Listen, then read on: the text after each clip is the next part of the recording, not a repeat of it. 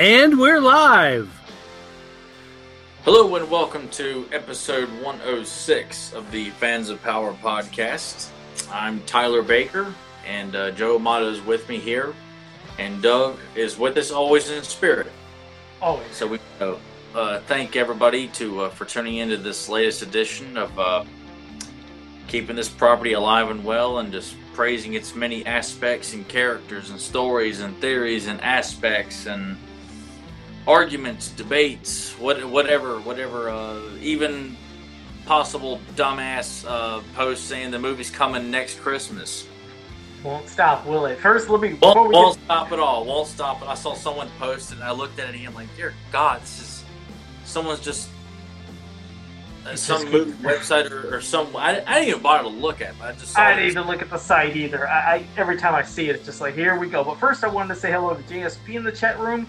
And David McMullen, thank you for joining us in the chat room. And I also want to give a shout out. I am not going to forget this week. I've been wanting to give a shout out. Yeah, because this guy he's always sharing on Facebook. We really appreciate it. It's Daniel Carhunen. You know, he's always, sharing our podcast and, gives us feedback. And I just want to say thank you and appreciate, everything you do for us too. Yeah, Daniel's been quite supportive and even writes descriptions of his thoughts and what we do and things like that for certain episodes. So we thank you very much for that constant support, Daniel, and everybody else who takes time to share or tells their friends about us. And we just want to encourage people to listen more and more. Yeah. From start here. I mean, if this is your first episode, that's more than fine. We've got over 100 episodes for you to go back and whet your appetite and get you interested in Master the Universe and She-Ra and everything in between and outside as well. So it's always appreciated. But I wanted to say there's beyond the one topic that always keeps getting recycled again, like we talked about the movie, something else that's popped up a couple times is this rumor of Hasbro buying out or merging with Mattel. Oh, yeah. It's came up a couple times, but it just came up again recently. But I never really kind of like discussed the thoughts on that. Like if it was to happen, I mean, is that something you'd be excited about? Would it freak you out? Because the possibilities of things and, crossovers with other toys that they do, you wonder, could that happen? I mean, there's things I have in my head, which I'll ramble about, but what do you think about a possible merger if that was to happen? What are some of your thoughts? One thing to praise Hasbro, they don't shy away from their adult collectors lines like Star Wars, G.I. Joe, Transformers. They cater to new fans as well as the fans who've kept these properties alive since their inception. So I'd like to think that Hasbro is aware of Mattel's past, the things that they've done, particularly with He-Man, Brave Star, Captain Power, things like that, where Hasbro's not afraid to, we're going to launch a separate line for adults, put them in stores, not worry about, we're going to make it strictly this small. I mean, it's all hypothetical, and maybe Hasbro could care less about what Mattel's done in the past and just wants to use the licensing that they've acquired and things like that. But that was the first thing came to mind when I saw that. I didn't really read the article about it because it was like all I saw was that they were making a bid to purchase Mattel. I'm like, well, if you automatically think He-Man can cross over with Transformers, and that was my right there. That's one of my big initial thoughts, is because something like that. Not that that's something that has to happen, but I would love it though. I mean, whether it be something that could be cool, like comic form or toy form. I mean, like the one big no-brainer. We've said it before, but I mean, I just would crap my pants if I could get a battle ram that would transform into a figure, and a Spydor and a Land Shark. If they did a cross of Transformer vehicles of Masters vehicles, those would be cool. Yes, they would. Yeah. Oh my God, I pissed my pants. I mean, that would just.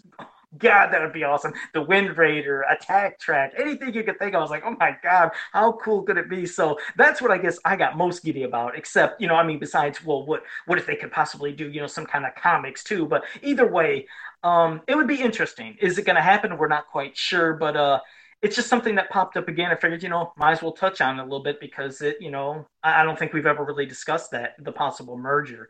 If that was to happen, how cool it would be. I just heard about it. I think it was yesterday. I read it somewhere on Facebook and saw that they had made a bid.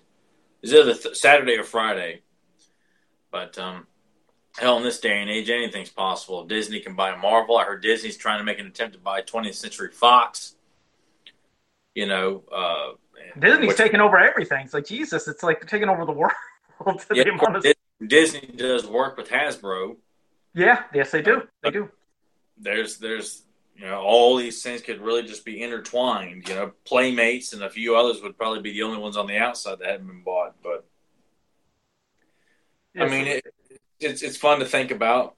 But they may not be any. I mean, I kind of feel like if it came down to it, I think Hasbro would be uh, not a bad group to deal with, just because of their push for Generation One stuff for Transformer fans, doing consistent GI Joe, from the online, or not the online, the subscription line they've done, plus the Star line Wars. I mean, they got so with much. Russ Yeah, you're right. They have so much. I mean, Jesus, like you said, GI Joe, Star Wars, Transformers. I mean, they have some and of the Marvel. I mean, they do the yeah. Marvel Legends line, amongst all the other stuff, and they're very they respond to adult collectors. So you kind of feel like in that regard, He-Man, if it were to be something Hasbro would be interested in pushing, may not be in the such bad hands, because they like to capitalize on adult collectors who like to buy anything with that name slapped on it. So Yeah, so we'll see. I mean, it'll be interesting if something comes from it it's a because pipe dream, but it is because it's been around for a bit. I mean, not as long as the almost 16 years of a movie coming out, but it's been there for just a little bit. So just one of those other kind of rumors. But we're not touching the movie because we touched it 1,000 times. I don't even want to discuss God no, that. I So don't want to we're not talk going to. Yeah, we're not going to even discuss that. But I also want to say hello to Tom Charlton. He's in the chat room. Thank you for joining us also. about you. And yeah, so well, we have uh we have a couple little things we'll talk. Or I mean, well, a couple topics where we'll be talking about some of the main robots in Masters Pop New Adventures, and also we'll be doing discussing the Mask of Evil Golden Book. But I thought we'd start off with the robots. So let's talk with some of the main robots, Tyler. Which one, I don't know, do you want to hit first? What are some of the ones that pop right into your head when you think of some of the best robots, in Masters Pop New Adventures? We've got your cannon fodder robots. You've got your individual robots. You've got random larger than life robots that get crushed and defeated. But I mean, obviously, Roboto, Faker, Multibot, Dylamug, Blast Attack, the Horde Troopers, the Hover Robots, Artilla. Well, of course, Artilla's more of a cyborg. Um, uh, Well, Twistoid, you can throw Twistoid. He is a robot. Twistoid's a robot. Yeah, I mean, there's I was trying to think. I feel like I left out one of the other heavy hitters from the. Mosquito, even though he was created, I think he's kind of a cyborg as well. He's not a robot. Yeah, throwing the Um, cyborgs, that could be a little iffy because then you'd be thinking about Dragstore too and well, Extendar. the human that became a machine, kind of like a RoboCop kind of thing. Whereas Roboto is a flat out machine. Multibot was created as a machine. Dylamug, who's got a hardcore personality, is a machine. Mhm. He's like artificial intelligence, you could almost say. But yeah, I mean, those are some of the big ones. I mean, obviously, you could probably think of like Bellatron from Disappearing Dragons. You could think of Aramesh from that awful episode Return of Evil. Is he considered a robot? Would you say?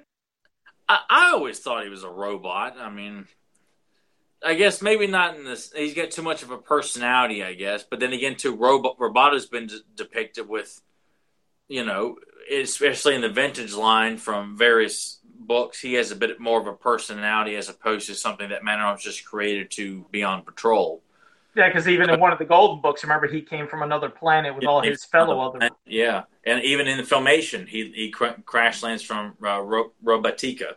That was the name of his planet in that. So it just depends, but essentially we're looking at something that's is flat out mechanical all around. Yes, the robots are supposed to have some sort. Even the Horde Troopers have got personality at times. So I like it. See, that's what I wanted to talk about. I mean, because like I said, we could discuss a lot of them, but the Horde Troopers is what always fascinated me because at some point they seemed like they could have been human because remember Yeah. they're sneezing, they're sneezing at Pepper, it seems like they're having drinks and food, Or but they're then eating later, pie and having yeah, beers. And, there, yeah. there you go. But then later on, they become basically cannon fodder. They're getting smashed into like flat garbage can lids and all other kinds of nonsense.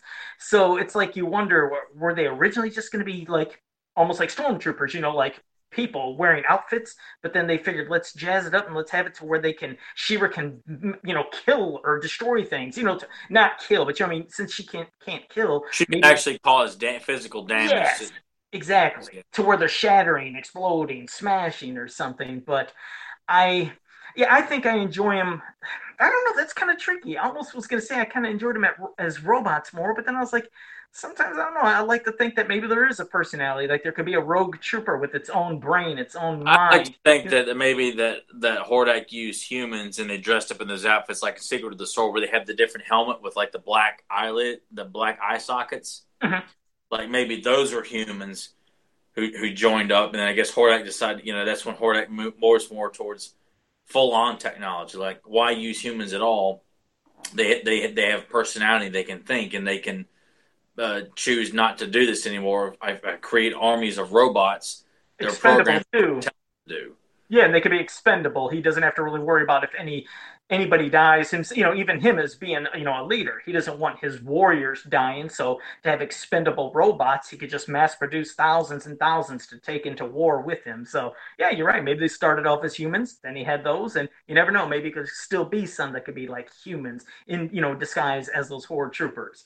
But yeah, the horde troopers were, like I said, I see those debates a lot if they're robots or people, and it usually comes up because of the sneezing at the Pepper and then the food and the Well, beer. I mean, that's just for comedic effect. It's a cartoon for children, girls and boys, to see robots sneezing. You're going to see, we've seen doorknobs sneezing in She-Ra. We've seen a wide variety of talking trees and talking this and talking that. It's,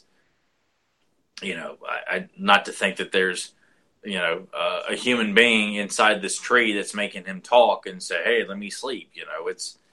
It's just no, nothing more than that. I don't. Plus, I don't like. I mean, yeah, it doesn't make much sense. What is a horde trooper doing in the Laughing Swan Inn? Ordering what can only be assumed as some sort of beer of some kind. But it's just to play up what guys are doing in a bar. And even though they're robots, they've got personality. They've got names at times. Yeah, they Um, did. Yeah. you know, Maybe at some point, yeah. Not to say that it couldn't be possible, but I still like to think that all these horde troopers are designed with a certain level of personality, but they are. I mean, like they're all trained to fear Hordak or fear whoever is in charge of them on that particular mission. Like they can understand what they can and cannot do, but they are strictly programmed to follow the Horde's orders at times. Even though they get scared to see She-Ra or Bo, Right. like Bo's over. I mean, But then they it, all. it's overthinking it too much. It's strictly done for comedic effect. When they sit there and say, "Oh, Bo's over there," I can't go over there. I get my ass kicked. Yeah. And then they also make different versions, like the aqua troopers or Yeah, aquatic troopers. So that's kind of cool because there's different versions for different situations that they could yeah, have. So I like the thought of that, and I also like the thought of like every type of faction having their own kind of robot. Because like you said, I yeah. mean, Hordak has the Horde Troopers, and Skeletor has Faker and his hoverbots, and the Masters of the Universe. They have Roboto, and then it comes to like the Snake Man, the big debatable one. Now, when you come to Blast Attack, to me, I always thought of him as yes, I thought of him as a member of the Snake Man, even though the card, his card back he comes on does not say Snake Man, and obviously in a lot of other media he's portrayed like in the Marvel comics and some other Yeah, but stories too. that you cannot With the hold that as a reliable source because when they have Squeeze as a member of the Horde about an right, issue like a everybody's on Nexus everybody's issue, you right. can't use that as a reliable source to That's say what I try that. to bring up too. Is yeah, Yeah, you're right. When they're having everybody from from this faction, that faction, all with Skeletor, it doesn't make sense. So I go by the mini comic because it said King Hiss created, let me ask Blast you Attack. this: what other stories that include Blast Attack have him as a member of the Evil Wars where he is actually created by Skeletor or Spike or Trapjaw or somebody who is Well, like I said, I'm trying to think of the other stories I've seen. I don't know if it was something in the UK comics, and I couldn't even remember if in the maybe the Masters of the Universe magazine, maybe in one of those stories they depicted him working with Skeletor. I'll have to look back because I don't want to sound, you know, like I don't know what I'm talking about. But I'll admit I'm not quite sure if in that magazine comics they had Blast Attack, with Skeletor. But no, you're right. I mean, we know the Star Marvel, comic to where he was with Skeletor, but I always go by the mini comic. When you're a kid and you got your figure, that's what most people related with. You got your figure, you had the comic with. Who didn't read the comic right when they had it? They'd start relating, like, oh, this guy's with the Snake Man. It says King Hiss made him. And I like the thought of the Snake Men having their own kind of robot, too. I mean, what's wrong with the Snake Man having a robot? In fact, his helmet always reminded me of somewhat of a snake. It looked like there's two eyes, like at the top of the helmet that comes over, the top of it. That even almost looked like it was snake eyes. And there's like different versions. If you look at how he was portrayed in the Star Marvel comic, he split apart to where this half, it was so asinine if you think about it. A half of the body with one leg and one arm is fighting this person, and something's fighting the other. But when you look at it in the context of the mini comic, he's more of, like, to me, a concussion bomb, meaning he's sent in there, he explodes to, like, maybe not murder and kill, but basically cause damage, maybe cause people to be knocked out and cause a scene, and then he will go back together. But that's how he appears to me, at least in that context of the mini comic, is like a concussion bomb. He explodes, that's his point, and then comes back. Compared to, I just didn't like that in the Star Marvel, where, I mean, are you really going to have a hard time fighting somebody that's on one leg and one arm and half a body? I hated that depiction myself. I hated it, and that's the version that would be with Skeletor. It's like, I'll take the King Hiss mini comic one any day if I had to choose. I've always preferred him to be essentially he's a kind of like a kamikaze warrior. Like obviously he's programmed to go into battle like Faker and Bravado would be, but at certain moments you could probably either feel like King Hiss could be watching from a distance and hits a remote, a button, or triggers something that allows Blast Attack to, okay, I'm surrounded by 8 evil warriors here. I'm going to go and take them all out, and it just explodes completely. Like, the whole point of him exploding is to take out the surrounding enemies, not necessarily split apart and start fighting like Module, like a Multibot would do. I don't like that. Split up into little. I just like he is created. I mean, you can put him back together, of course, I guess, or say the impact that's what he is. He has a self-destruct, like Cyrax in Mortal Kombat. Like Predator, when he sets off his self-destruct mechanism, that's what Blast Attack. He's a self-destruct evil, robot for the Snake Men. With people like the idea that people will give their lives for snakes, and like they need human sacrifices and things like that. They swallow to follow the 2000X canon, whereas this warrior will essentially self-destruct itself in the name of the Snake Man. Walk right into the halls of Snake Mountain. They don't know who he is. Where does this robot show up? Trigger it and blows up. The council chamber of Skeletor's throne. That's how I've always seen. Yes, I see him depicted but I mean, to me, he's like a suicide bomber. He's programmed to go into battle, and at the right time, you can trigger him to blow himself up.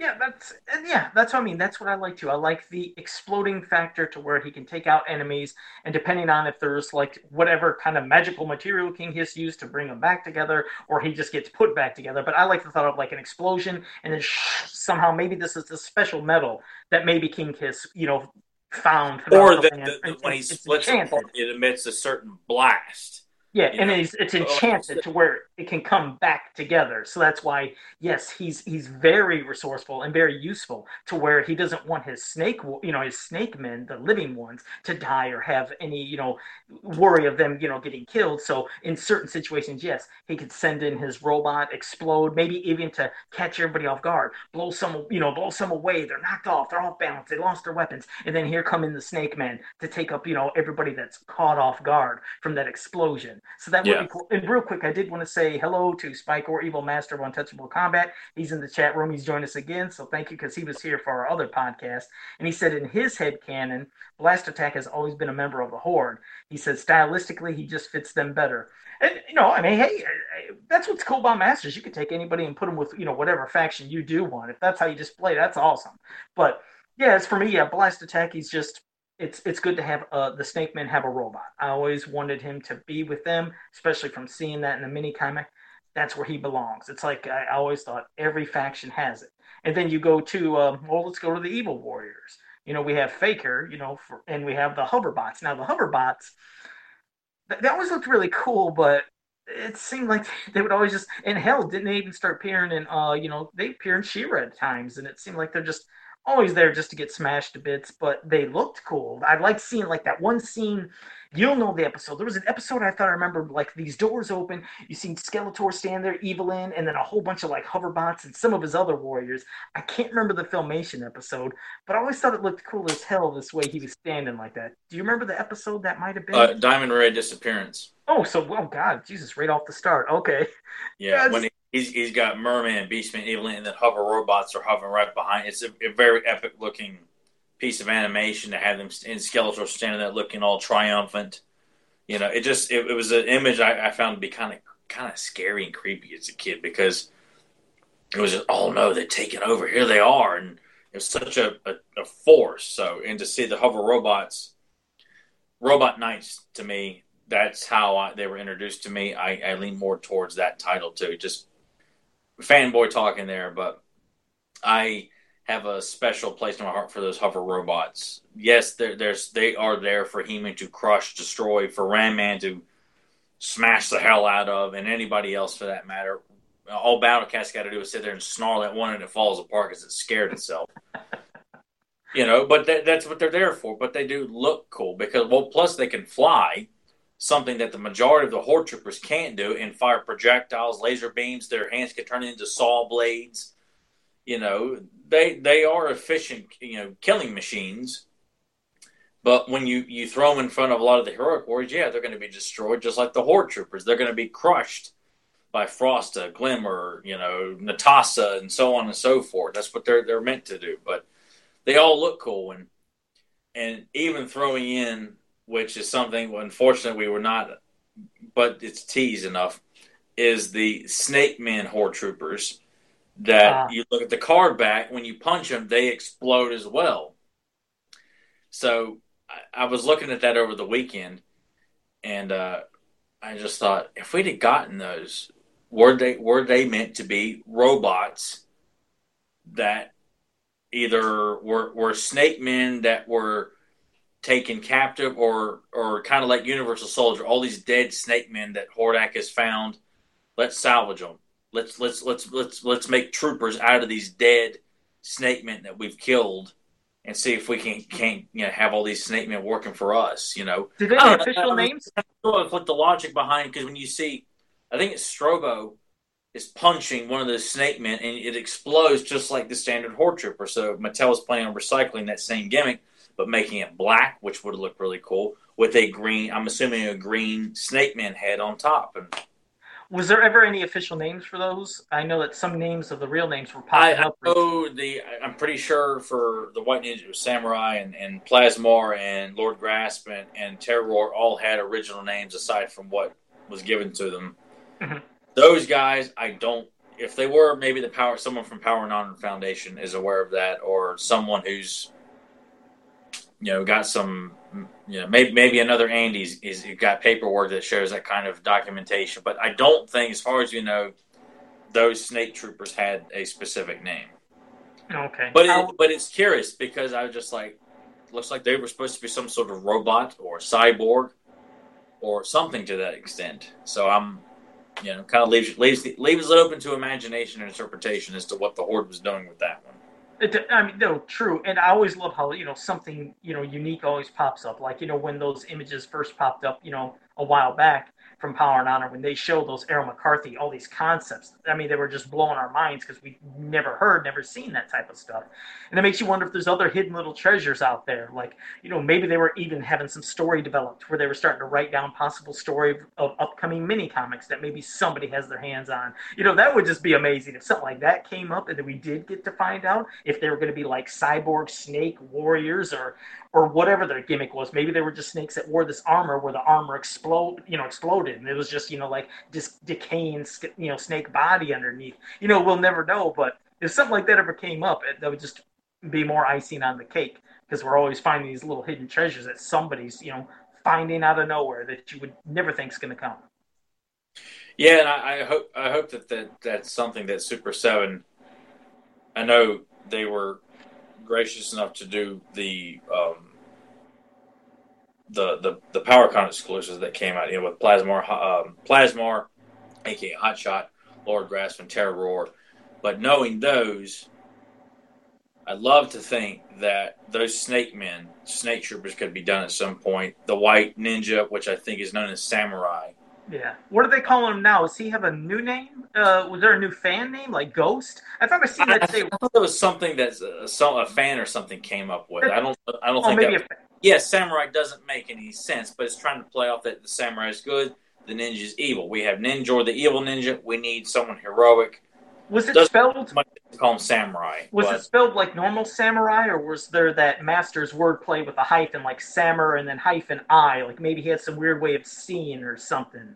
Part of me wants to sit there and say there was a hyphen in it, but I've only seen it the one time, along with the names of the original names of Terror, Plasmar, and Lord Grasp. In his image, I have not been able to find it. I thought it had something to do with Power and Honor. But he was never colored, though, right? That white ninja. No, weren't colored, no. Okay, yeah, because that's what I mean. Because a lot of people just, since it was black and white, just went with it. Like, damn, that'd be cool. We have Ninjor that's in a black outfit. Maybe he would just be white. But of course, I feel like we're just getting Snake Eyes and Storm Shadow then black and white outfits. I feel like that's been done to death. But well, hell, even the Rambo toy line had White Dragon and Black Dragon. But you know what? I love the idea of incorporating ninjas into a lot of these toy lines. Thundercats has got Hachiman the Samurai, and then they had an evil ninja show up in his first episode too. I'm like, I ain't gonna argue that. I love ninjas. I like samurai. Oh no, it's cool. Like I said, I guess if they went with white, I mean, what the heck? I mean, sometimes red looks cool as hell. I mean, hell,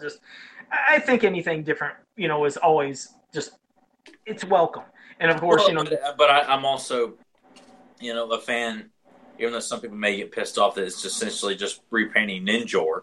But I like to think they would give him a new head sculpt that is not going to look like reminiscent of Jitsu's face, or if they do, give him a different, give him a less evil look on his face, like they did with that Where's a T, where they use Jitsu and call him Shidoshi. Shidoshi, yeah, I like that figure too. Yeah. Which I'm like, okay, I could go with that if they took Jitsu's head, painted it differently, put it underneath. And put it on the samurai, the white ninja warrior. I would be cool with that. Yeah, if they're recycling. Maybe give him white hair. Give him white hair, like he's a bit older, or he's just got white hair or gray hair. Anything. Like I said, if they'd be recycling parts, the one thing that used to drive me nuts was when some people thought that Ninjor and Jitsu had the same head. I was like, did you guys ever look at these figures? Those heads are completely... There are similarities, yes. But they are really different when you look at them. I mean, they're really different if you look at them. Of course, I'll admit, as a kid, you remember I told you I didn't like taking armor off of none of my figures, and I never removed Ninjor's, outfit. I remember I would take the mask and try to peek and look around, but I was like, I ain't taking this off because I was afraid I was going to rip it or lose it. So, but either way, you could look and see. I was like, those were two different things. So, yeah, if we got vintage versions of those, figures, like I said, I'd love that. That would just be fantastic, along to go with anything they did for classics. But with that quick side rant out of the way, because we love our side rants, that we're known for that. We'll just start hitting stuff out of nowhere. I just want to say that we have Ivan in the chat room also, and he thought he seen. Now I don't know if this was a misprint he's doing or if this is what he means, but he said he thought he saw Slamurai somewhere. So maybe it is Slammer. Because I remember. It was playing off Samurai. Maybe it is Samurai because, like I said, I've only seen it once. and I've not been able to find it again. So it may very well be Slamurai. All right, well, thank you for that, Ivan. I Yeah, mean, I did not know that. And then, hey, I mean, I guess that maybe could go with the gimmick too. Maybe he would have had something where both of his, arms could have went in a certain way and, would have like slammed down a figure. You wonder what his gimmick could have been. So, well, thanks, Ivan. Appreciate that. If that's what you've yeah. seen, and I'll definitely do a Google search after we're done with the podcast and see if I can find something. But okay, well, like I said, we talked about we just talked about the hoverbots or the robot knights, and then we had Faker. We had the figure that, of course, is blue, and then in Filmation just looks like He-Man, and we've always said the reasons and the differences, but it's so sad that we never got more of them. I mean, we never truly got, a fantastic episode with them. We know that, of course, James Eatock and, Deucin is going to be doing the Return of Faker, which is going to be great. But Faker's always somebody that I guess I used to always try to use my imagination as a kid. I used to think that Faker, for my blue figure, I pictured him being like as strong as He-Man, but he couldn't like be as strong for so long. And I continued the story in my head always growing up. I figured it was a robot that maybe just had a certain limited power, but then maybe after a while the power ran down because I never wanted him to be He-Man in my story. Remember, this is a kid. I always had to have He-Man win.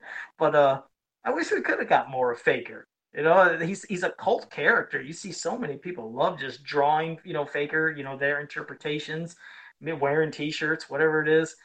Faker's somebody I wish we could have got more of. Yeah, I would have loved to have seen Faker, obviously done with the fake He-Man aspect, and then he's utilized again and just sent in as just a mindless machine of destruction, much like the Terminator, where he's given a particular mission and just goes through various parts of eternity, just tearing up villages and ransacking camps and things like just going through on one. I mean, just on this constant mission of trying to either destroy Prince Adam or whatever the case may be, just because of playing up the whole evil robot aspect. Just What would you I, have wanted to see him as, like in Filmation? Did you want him to always look like He-Man, same color, or would you love to see the blue version and at least it's the fake He-Man? Or do you think having him look like He-Man could have caused a lot of unique situations and storylines? What would you have preferred seeing in the cartoon more of? I think initially we need to see an evil version that looks just like He-Man, but then obviously the mechanics get faulty, or I like to think mechanics because I know people once. I think you even told me too that Skeletor, like this spell that he puts on Faker wears off, so his skin turns blue and his hair turns orange, Mm-hmm. his armor turns pink or orange. I'm like, no, wouldn't you rather just have like the mechanics that like there's something that malfunctions during battle and well, like in the Courage of Adam, when the robot of He-Man breaks down, it turns blue. All right. Well, why can't that be something similar with? And maybe that's what they were going with. Unfortunately, they just never got around to using Faker. I think they said that was a deliberate nod to being Yeah, that quick little flash they did. Faker. Yeah. So why not something like that where he gets smacked around enough, something's kind of jolting and malfunctioning in his head, and everything starts changing to kind of reveal to the villagers or the audience or whoever's surrounding He-Man that's questioning He-Man's sanity.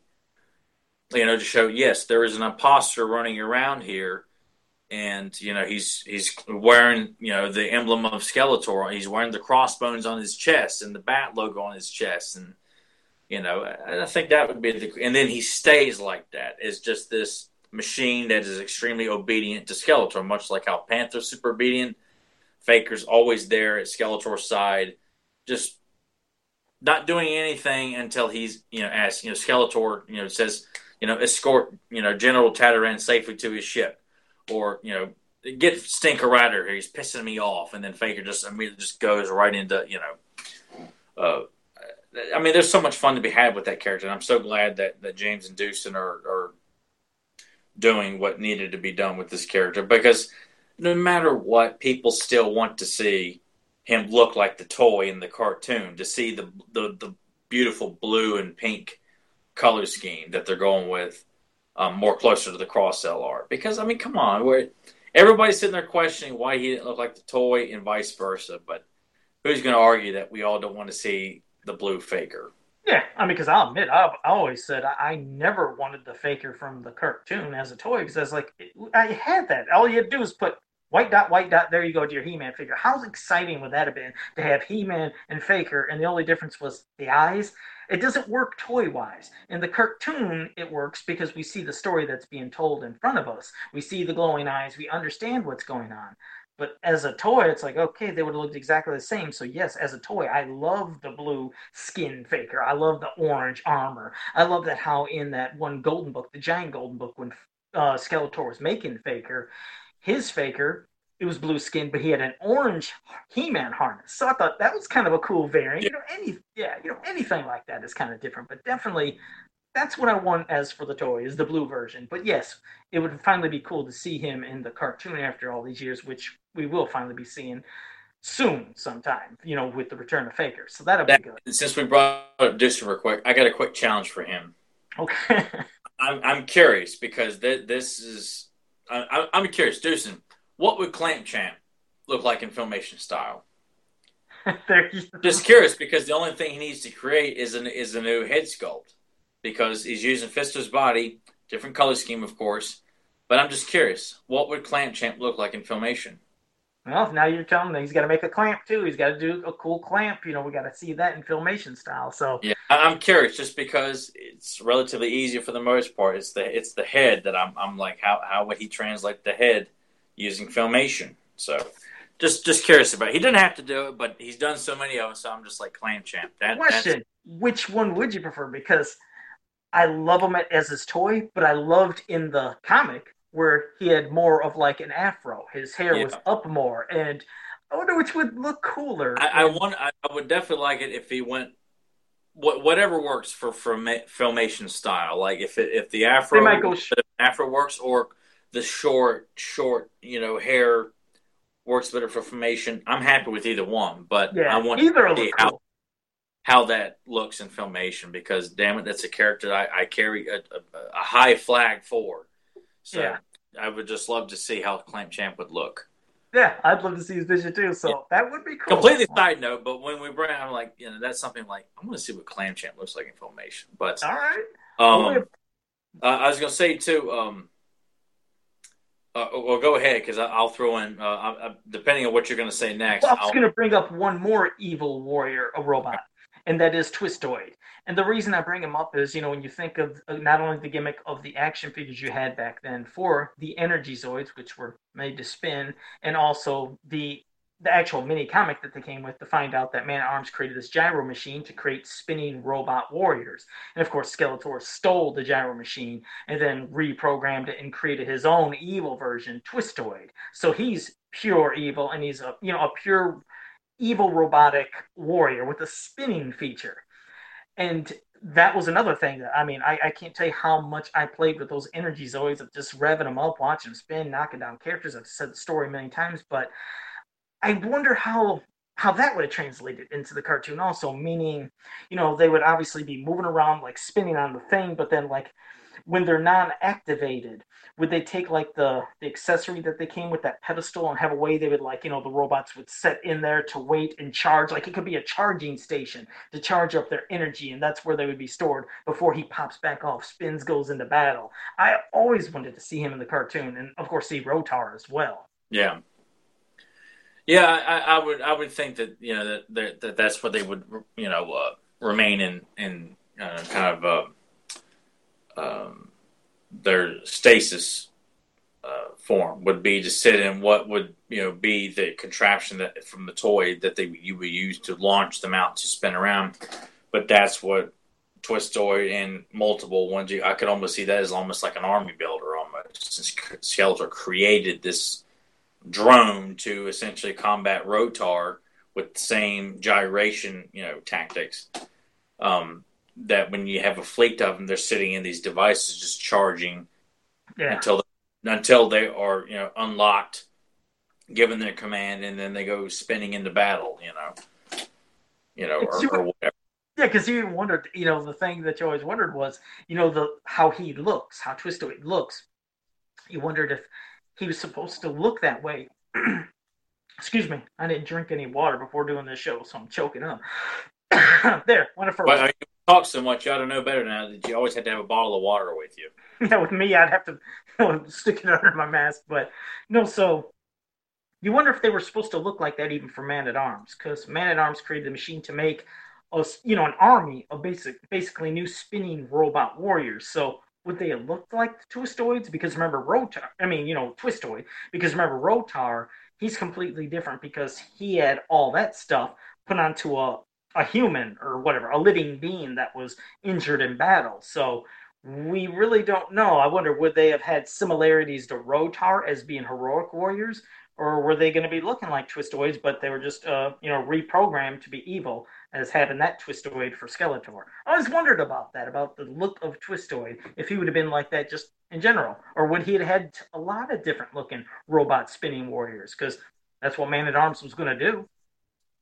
Well, I kind of felt like with Rotar, though, since he's a human, he's going to be the one of a kind, whereas Twistoid is manufactured. He's created from the ground up.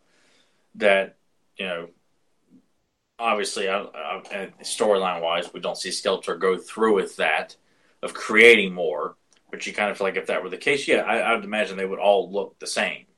You Okay. know, they're just mindless machines, all have the same face, the same color scheme and everything. Do you Um, have a Twistoid, the vintage one, in your collection around there? yeah, right here. Turn it to the back, because didn't even look like on the back he kind of looked like he almost has kind of a somewhat of a face design on the back. I never thought that until the classics version came out, where they really amped up the back to where you could turn it around to make it look like it's like a mask that goes over his face. Did they? Oh, I didn't know they But did that. yeah, Yeah, yeah. we'll have to see. Okay. So you can turn it around, and it looks like it's like the lids came over his eyes and his mouth. No kid, I have I never turned mine around to pay attention, but did they say they actually did design it like that to look like it was a mask? I want to say I thought I saw somewhere where that it was because I'm looking at both of these. It's the exact same thing for people who don't have them with them right now.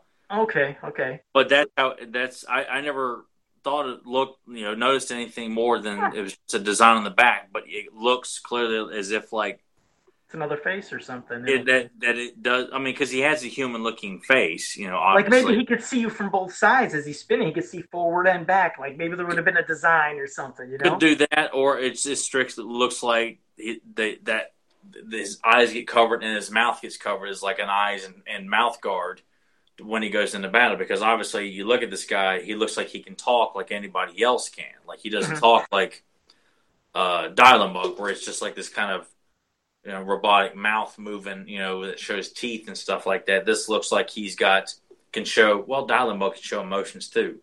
Um, I don't know. He looks like he's somewhat humanoid, but I think we all know Just all he's a robot. robot. Yeah, yeah, exactly.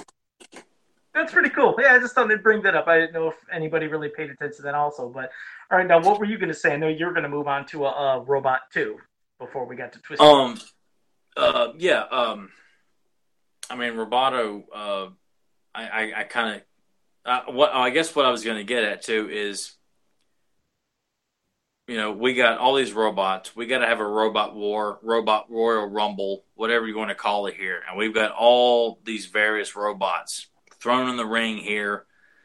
It started out with Roboto and Faker. They've been going at, and then Dilema comes in, and then a fleet of hover robots, and a fleet of horde troopers, and you got Multibot coming in, and then you got Twistoid comes in, and you got all. I mean, no one's been thrown over the top rope yet, but what are the blast attack comes in, whoever you want, but who does it come down to? The last three in the ring when you got, or last four in the ring, you got one in each turnbuckle, they're staring each other down. You got Bobby the Brain Heenan and Gorilla Monsoon are calling this. Who's going over the top? You know Who's what? going to be? I could see one cool thing.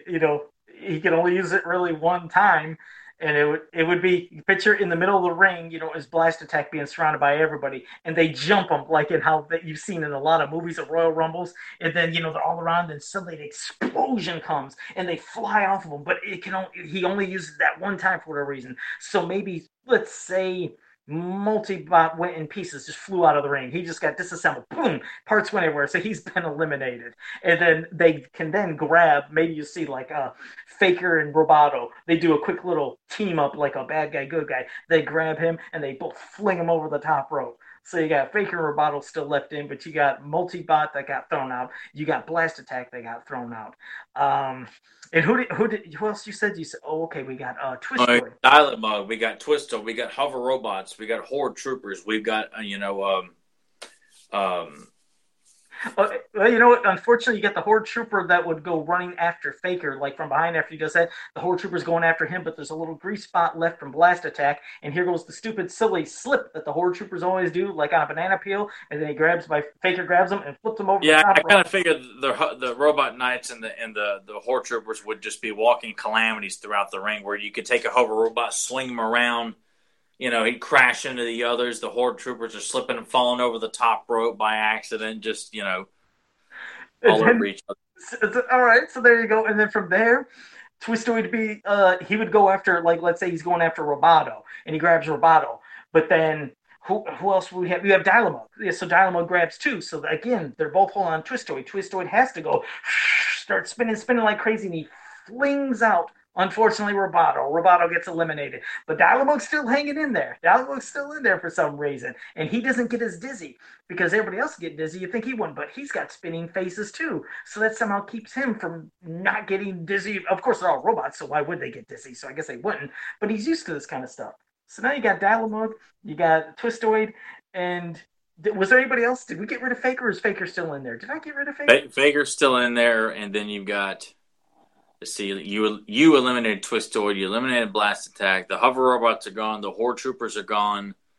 From the vintage toy line, if you want to throw in anything else you can think of robotic-wise, I think it's down to you've eliminated Roboto, so you've got Dial-A-Mug and Faker. I think you've just got Dial-A-Mug and Faker left. Is that all I got left? Oh, Jesus. Oh, man. To put them two... Because you eliminated Blast Attack, didn't you? Yes, he got thrown out after he did his explosion. So, how would you put the final scenario? Because I always like having Faker, like I said, being somewhat strong like He-Man. Maybe that could be it. Maybe he grabs Dynamo. He lifts him above his head like He-Man will, like having the power or something. Then the power starts fading. And then from out of nowhere, Dynamo reaches into his back contraption and slams a pie into Faker's face. And throws Faker over the top rope, and you have Dialog left as being the winner because he's got hit with pies. He has a backup pie for some reason that's in the contraption. Hits Faker in the face, he blinds him, he can't see what's going on. Throws him on the top rope. So there you go. So I would probably would bring it down to the last three. It's going to be Dialog, Faker, and Roboto also. But I kind of feel like with Dialog being the pompous, prick that he is, would get the audience so roused up because he's doing. I mean, he's got the Roboto is fighting like RoboCop. It's like him taking on Ed 209 and Kane at the same time.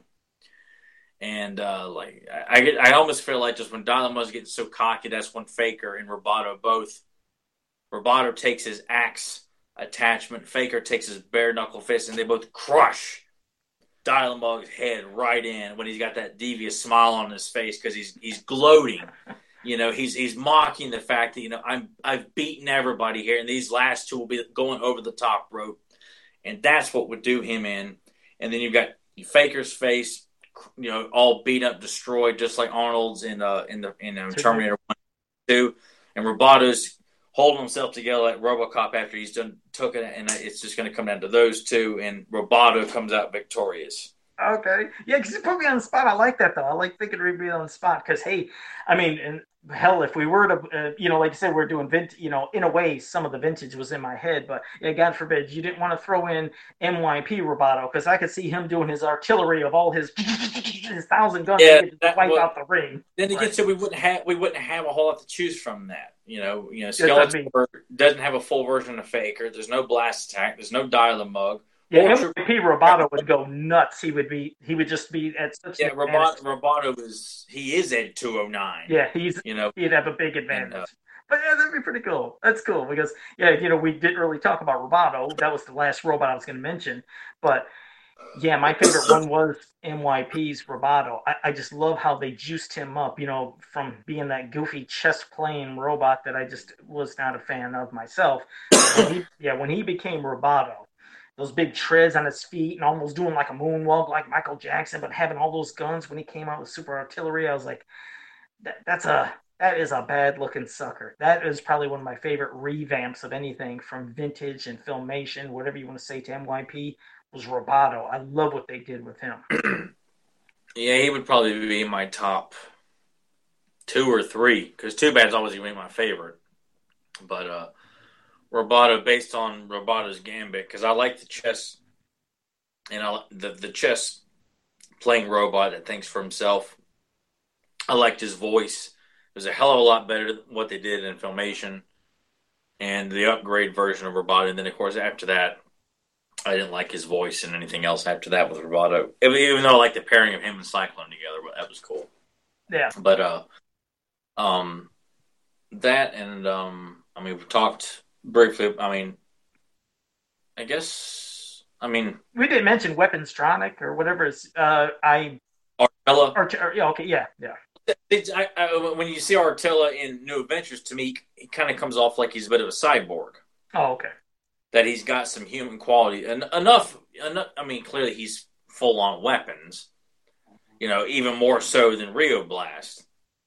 But I kind of feel like there's something there that makes him a little bit more human as opposed to everybody else where they're just flat out robots. Right. It can be argued. I mean, if somebody wants to sit there and feel like that Artella Weaponstronic is a robot, okay, I'm not going to argue that. I'm just based on in my own personal opinion. Yeah. Because if that's the case, we'd have to throw in Rio Blast, Snout Spout, Mosquito, Dragstore, Artella, Cyclone. Yeah, yeah, and Extendar also. Extendar. Yeah. I mean, that's another discussion for another day. We could do the cyborgs because, as we just named, God knows there's plenty of those. Yeah, throw in Mechanic with that too. So yeah, that'll be part of the mix too. Trapjaw he's a cyborg because he's working with robotics. I mean, he is probably the epitome of cyborgs in Master of the Universe. We'll do cyborgs for another one. That'll definitely be it. Yeah, I like that. All right, and before we transition to this book real quick, I just want to say JSP said that Dial-A-Mug would get a double clothesline over the top rope. So there you go. Just because he is I know some people would probably say I would have him the winner, but I would want to build Dial-A-Mug. If I'm booking this Rumble match with the robots, I want him to be the biggest douchebag, like the villain you love to hate. The guy that's just like, oh God, he's such a great heel. The guy that Bobby Heenan would be managing. That's who Dial-A-Mug needs to be in this match. Mm-hmm. And Roboto's going to be the Hulk Hogan of this match. He's going to get he's going to be down on the ground, and then he's going to get all hulked up, from Faker's punching him in the face and starts wagging the finger at Faker, and then but they temporarily team up, and Dial-A-Mug gets just trounced because he's just such a douchebag. There you go. All right. Well, that was our robot discussion of the episode. And finally, we're going to finish it up with the Golden Book, Mask of Evil.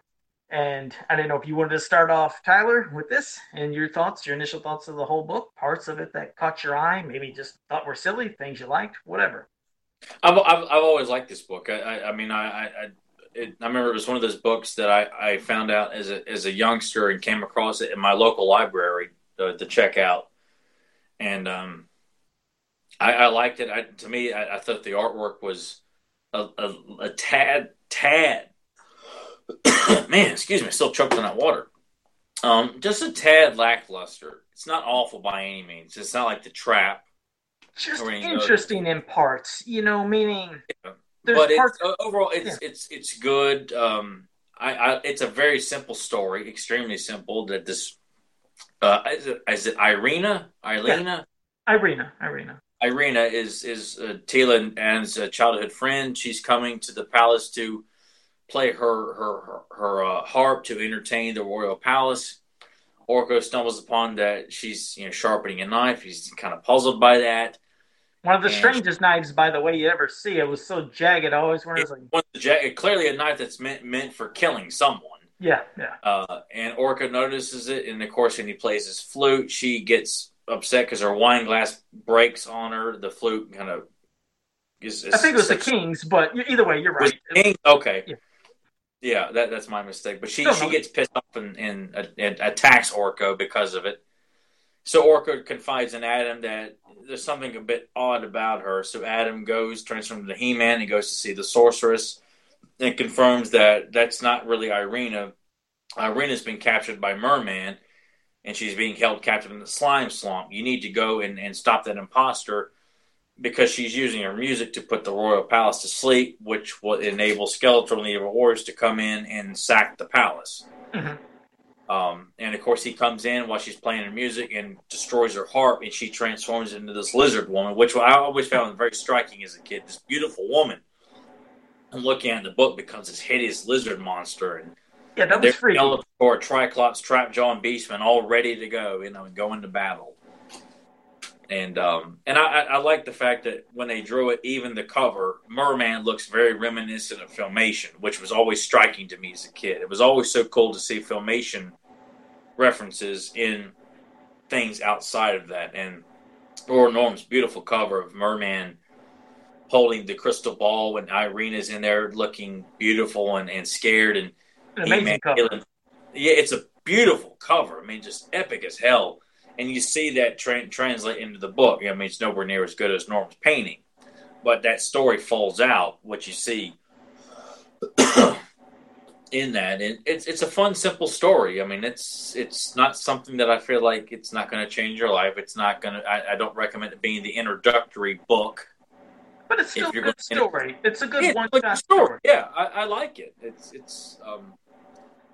Um, it's not sort of Skeletor. It's not Thief of Castle Grayskull. It's not time trouble. But You really hate that Thief of Castle, or no, not Thief of Castle. So you hate it's or the trap. Don't you hate the but trap? the thing about I can't crap on it, but so much because the cover is one of the best of the entire series. So Yeah, I kind of feel like I love that cover for the trap. That is the cover amazing. from the trap that at least I think it's It's a saving grace for a really bad it, story for most I people. think bad story wise. I think a friend in need. It's not like any of them are extremely horrible and offensive. That would be the trap. Was that a hero in? Was that a hero in need or whatever? Hero in need, not friend in need. Excuse me. It was just a boring story. It wasn't exciting or anything like that. It was just there. Yeah, You know, because it like the doesn't really. Mask of Evil, you're right. This Mask of Evil, I mean, everybody's gonna understand. You were always looking at those beautiful covers of the books back then, and no, it never translated like that into the actual book itself. It was always done by a multitude of different artists, and some looked better than others. This one was pretty good, and what I noticed was this who was this that did the art? Was it Al McWilliams or I? Honestly, can't. I don't have the book in front of me. I don't know because I recognize that art. I think in a couple of other. Yeah, it's been in a couple, but what you notice is like the sorceress in like some of the distant shots, she seemed like she has like more of a really feathery type of detail to her. But there was this distinct close-up shot of the sorceress in the Mask of Evil that you could tell looked just like Filmation, like he looked at least Yeah. for Filmation for reference for there. But you're right. The story, like you said, I mean, Oracle sees Lady Irina and when she's sharpening the knife, and then gets upset about the glass breaking and knows something's up. And Prince Adam knows something's up too because he's knowing that she's always been against violence and wouldn't have a weapon. Like the thought of her having a knife or whatever, that's something that didn't sound right to him. So he said, finds out from the sorceress, and yes, this isn't her. And when He-Man does smash that harp and like it started transforming into a reptile character. I remember it's just so gross to me as a kid. I was like, Yeah. oh, it's like a sexy woman, but now gross. But then, because the top upper part of the body is the reptile, but the lower part you still see the dress and everything. But then later in the book, if you look, you'll see it's all lizard except like the crotch area.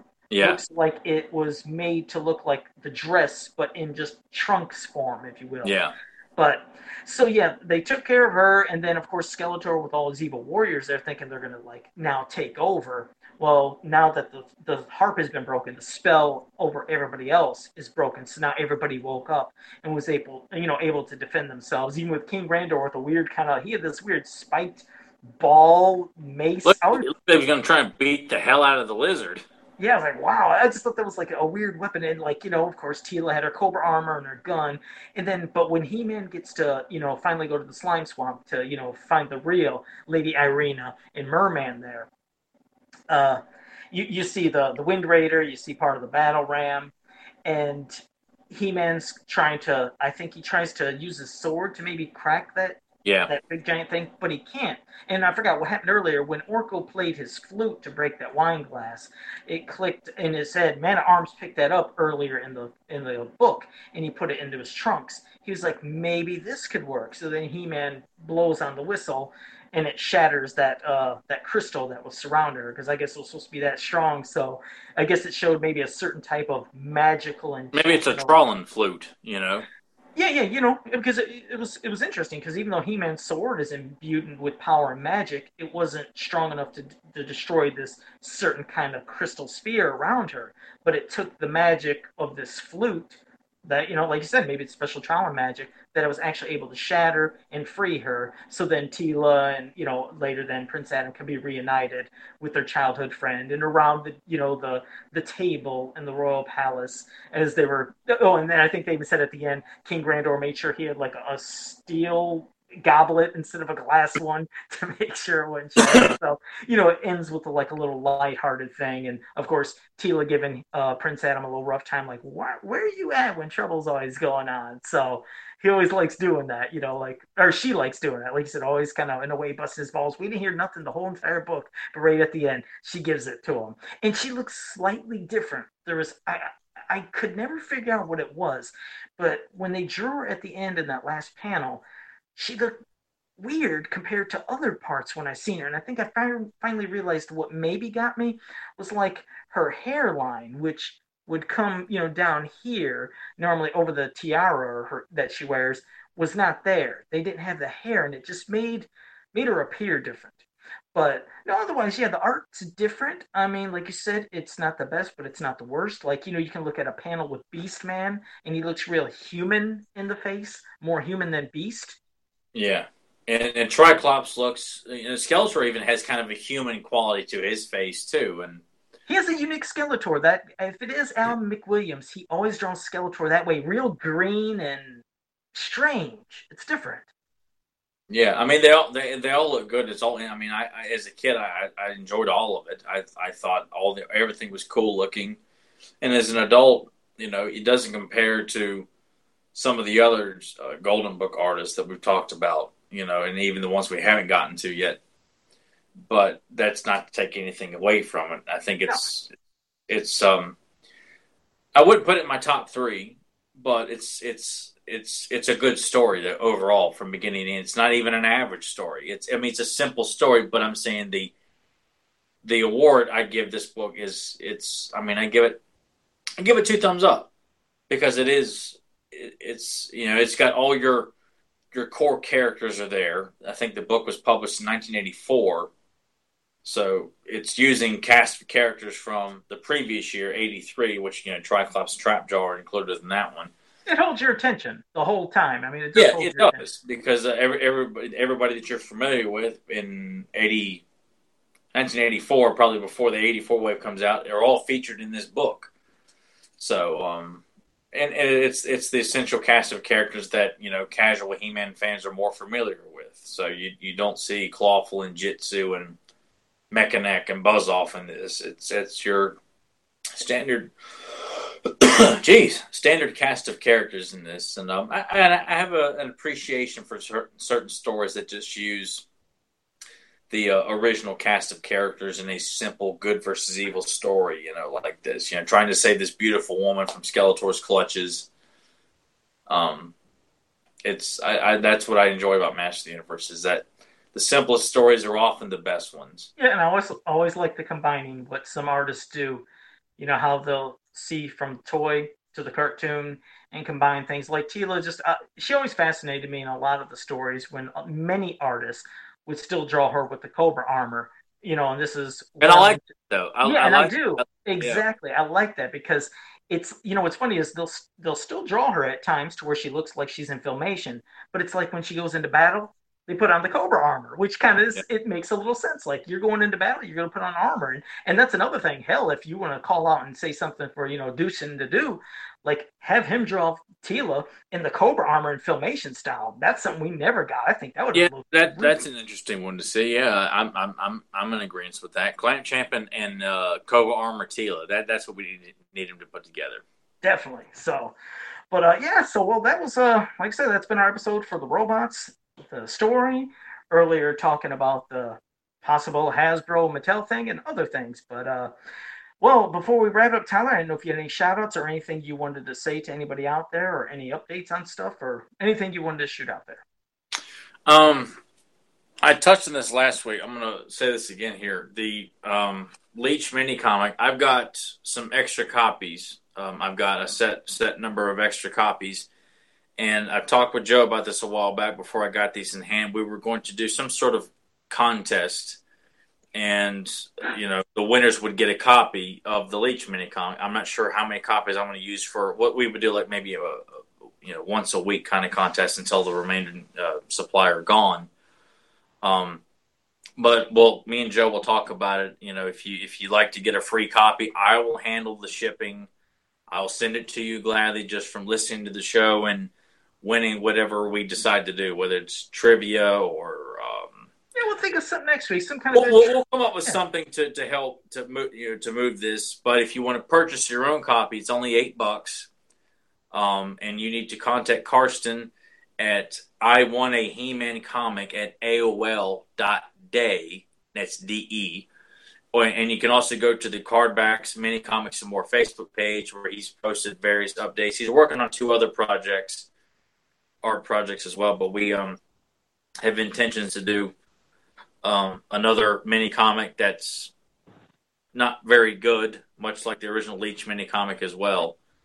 But we're going to figure out something there to give out these free mini comics to listeners on the podcast. And all you have to do is just send me your name and mailing address, and I will send you a copy of this for free, just for listening to the podcast. We'll figure out the kind of contest and rules and all that stuff. Hopefully for next week as well. But other than that, I don't think I really got anything else to discuss. I mean, I always encourage people to check out Kevin Sharp's artwork and his Kickstarter. Check out Axel Jimenez's artwork. What's funny? I'm sorry. It's weird. You just mentioned Kevin Sharp. That is the spookiest shit, stuff in the world. Would you believe he just popped up in the chat room? He just Kevin. Popped up. Kevin, you're in there right now. I'm plugging your artwork again there, bud. So if you're listening to me right now, just so you know, we're stroking your ego here. That's spooky. So let's go. So, well, hey, thanks for joining us. Got his King Hiss print. let me just. I'll show it to you here. Go ahead, because you're right. That was weird. He comes right when Tyler mentions his name. How about that? That is spooky. If you're interested in prints or original artwork by Kevin, this is his print of King Hiss that he did. I have this in frame on my wall of his various artwork here. That's wicked. Hopefully, you can see that pretty good as I'm talking here. But that's just an example of his stunning work.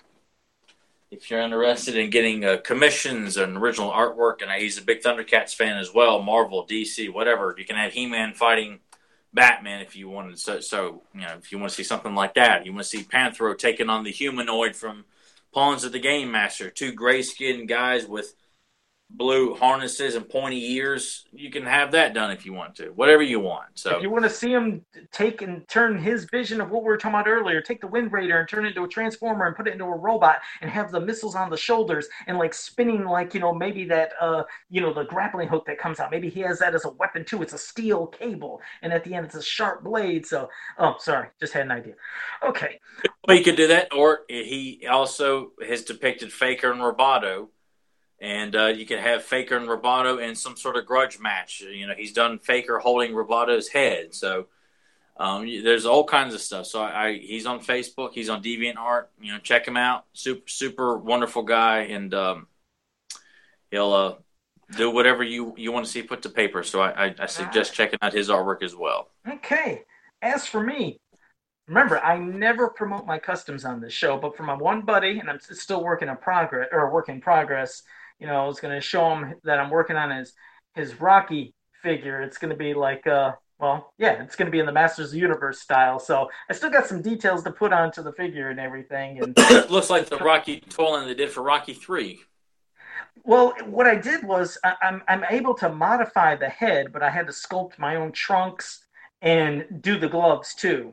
So these gloves I got to change up too, but I sculpted the trunks, new parts to the boots, and it'll be Rocky as a Masters figure. That's what he wanted. So the cool little detail that I'm going to leave is I'm going to leave the fur on the boots and have that blue, but yeah, I'm going to leave that detail. So that's going to be the Masters detail left for the Rocky figure.